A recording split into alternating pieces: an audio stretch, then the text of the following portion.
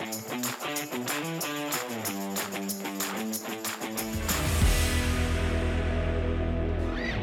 Trudeau government has announced that by 2035, every major passenger vehicle sold in Canada will need to be electric.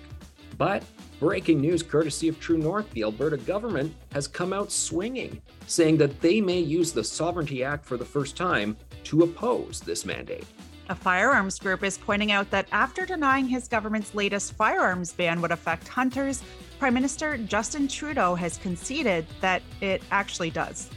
Despite Justin Trudeau's assertion that he was never briefed about the Chinese government interfering in Canada's electoral system, it's been revealed that an unredacted Privy Council Office document warned the government about Chinese operations in Canada back in February 2020.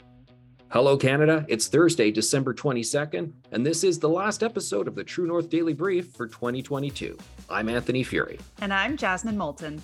We've got you covered with all the news you need to know. Let's discuss the top stories of the day and the True North exclusives you won't hear anywhere else.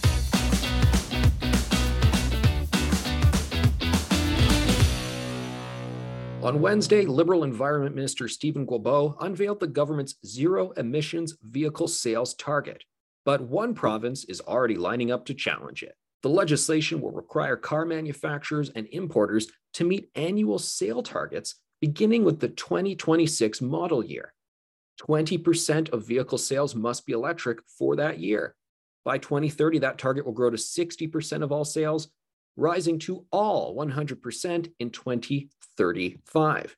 Guilbeault claimed that with zero-emission vehicles, Canada can cut pollution, create jobs, and make life more affordable for families across the country. Although critics have argued that the production of electric vehicles is very emissions intensive, including the process of extracting minerals like nickel, cobalt, and lithium to create lithium-ion batteries. The federal government has also largely failed to meet its own standards, with records showing that less than 5% of federal fleet vehicles purchased in the last year were electric-powered. And as first reported by True North, the Alberta government plans to challenge this legislation. Alberta Premier Danielle Smith's office says the mandate is a clear violation of Alberta's right to freely regulate its economy, and they may use the Sovereignty Act for the first time. The Premier's office said in a statement to True North, "Our cabinet and caucus will discuss this issue and what tools we will consider using to push back on this absurd federal policy, including potential use of the Alberta Sovereignty within a United Canada Act." The Premier's office also said the announcement is, quote, exceptionally tone-deaf as Albertans and Canadians struggle with inflation. Jasmine, a lot to unpack here. I know electric vehicles are all the rage right now, but I find the basic notion of the federal government telling a private company, telling a place that's selling a product, how much of a product they must legally sell to be kind of mind-boggling. That's normally not something you do in a free market society. That's exactly right, Anthony. A lot of criticism has been lodged against opponents of this government, calling them socialists, but this is quite a big step dictating to Canadians what they have to buy when currently the market doesn't seem to bear out what they're saying. As it stands currently, fully electric or hybrid vehicle sales made up only 7.2% of new car registrations in Canada. So clearly this is not something that Canadians want as it currently stands.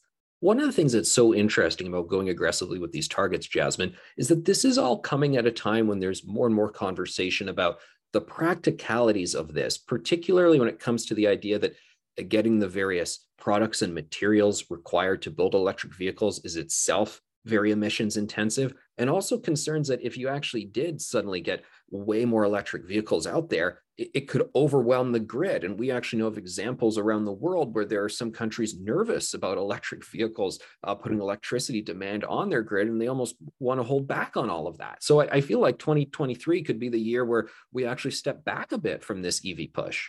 Well, it's interesting that you say that, Anthony, because if there's anyone who stands to benefit from a shift toward electric vehicles, it would be owner of Tesla, Elon Musk.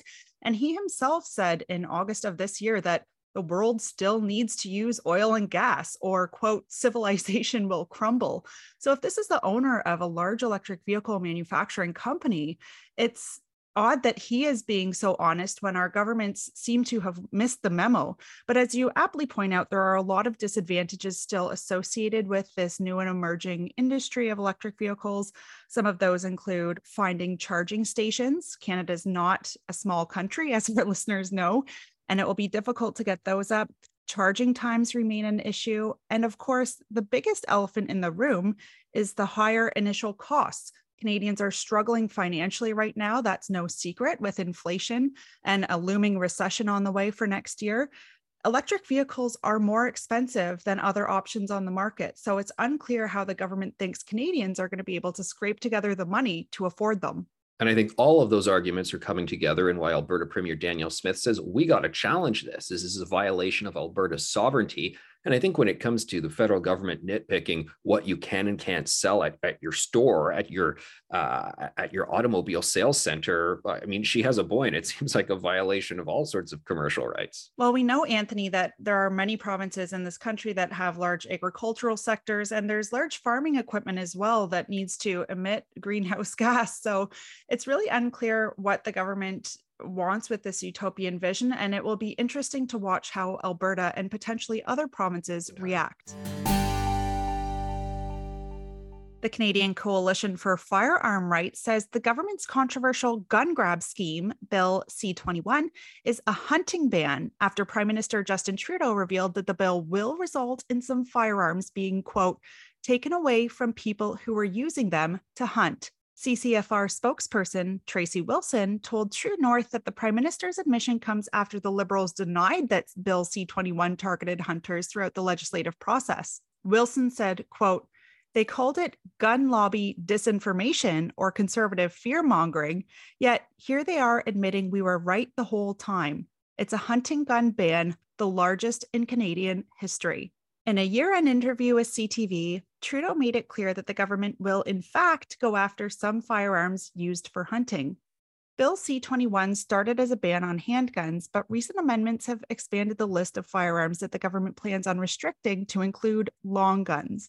The proposed amendment would seek to ban nearly all semi-automatic rifles and shotguns in Canada. Anthony, does the CCFR have a point here? We've heard the government claim that, quote, misinformation and disinformation has been going on for months. But now the Prime Minister even admits that Bill C-21 is going after some guns used for hunting. Oh, yeah, I don't use those misinformation, disinformation terms because most people who do use them disingenuously. This is a clear example of that. What's going on here? What's the play? Why is the Liberal government so insistent on going aggressively after law-abiding gun owners, whereas they're doing very little to actually tackle genuine gun crime, which we know, as everybody knows by now, it's not a conservative talking point. It's not a gun lobby talking point.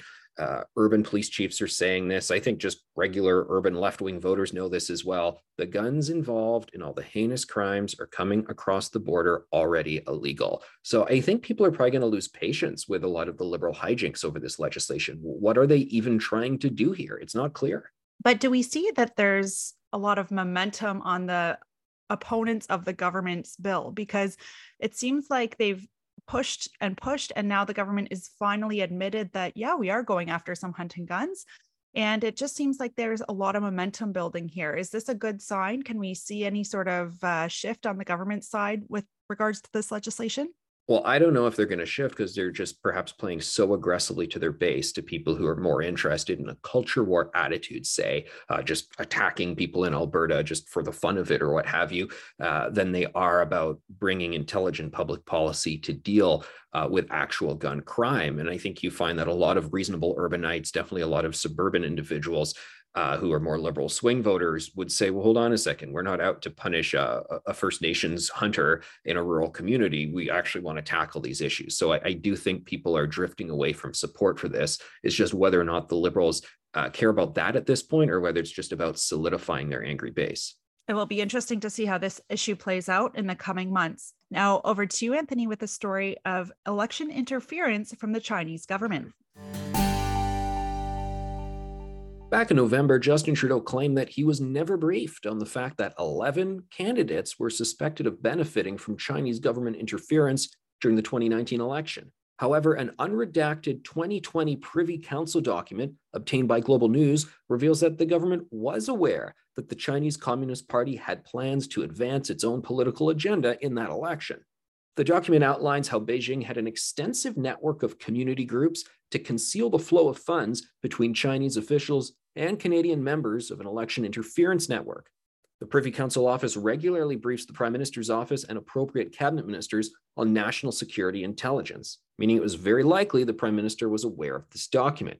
Emergency Preparedness Minister Bill Blair, who was Public Safety Minister at the time, acknowledged to Global News that he received, quote, certain information from the 2020 memo last week, but declined to elaborate. Jasmine, looks like we're in a similar situation where we're at with LavScam, the SNC-Lavalin story, where Justin Trudeau is maybe going to split hairs and work on the definition of this word or that word to try and skate around this. But the bottom line is his government knew, and he tried to say he didn't know. Anthony, it's truly shocking as the details of this story have unfolded. And while it does sound like just typical banter back in the House of Commons, in question period, the government denying something that the opposition's asking, the allegations here are truly shocking. As you pointed out, this was a CSIS report that said at least 11 candidates received Chinese cash in the last election. That cash totaled $250,000 in funding approximately. So this is no small issue. And I don't know that the government's going to be able to just talk their way out of it. No, certainly. And the question becomes how this fits into Justin Trudeau's pivot away from China and how a number of cabinet ministers are very clear on the need to decouple from China. They want to be seen to be getting tougher. And this briefing would have happened prior to them having that wake-up moment, that revelation. So how does Trudeau sort of square that circle now? Because this is a problem. We hear increasingly from Canadians and persons who follow Parliament Hill that they are concerned how at least one senator appointed to the Senate by Justin Trudeau says things that regularly overlap with Chinese Communist Party propaganda. Lots of questions about the degree to which that's happening in our democracy. And of course, these candidates, these 11 candidates play into this. And I think the bottom line of who were these candidates? Name names. They are in this document, and we have a right to know. Those questions, Jasmine, will only recur in 2023, as they should. Absolutely. And as you say, it's one thing for the government to say, okay, we're pivoting with our stance on China, but they certainly have a lot of explaining to do about some of their actions in the past. So as we saw back in 2019, for example, there was former Liberal MP and ambassador to China, John McCallum, actually told Chinese media that a conservative election victory would be a disadvantage to Chinese interests. So this government has a long history of some very awkward encounters and statements that it's made with regards to China, and they certainly have some explaining to do. That's it for today and for the new year. We'll be back with more Daily Brief starting January 3rd. Don't forget to check in at www.tnc.news throughout the holidays for all the news you need to know. And if you're able, please consider supporting independent media at donate.tnc.news. Thanks for listening, and Merry Christmas and Happy New Year.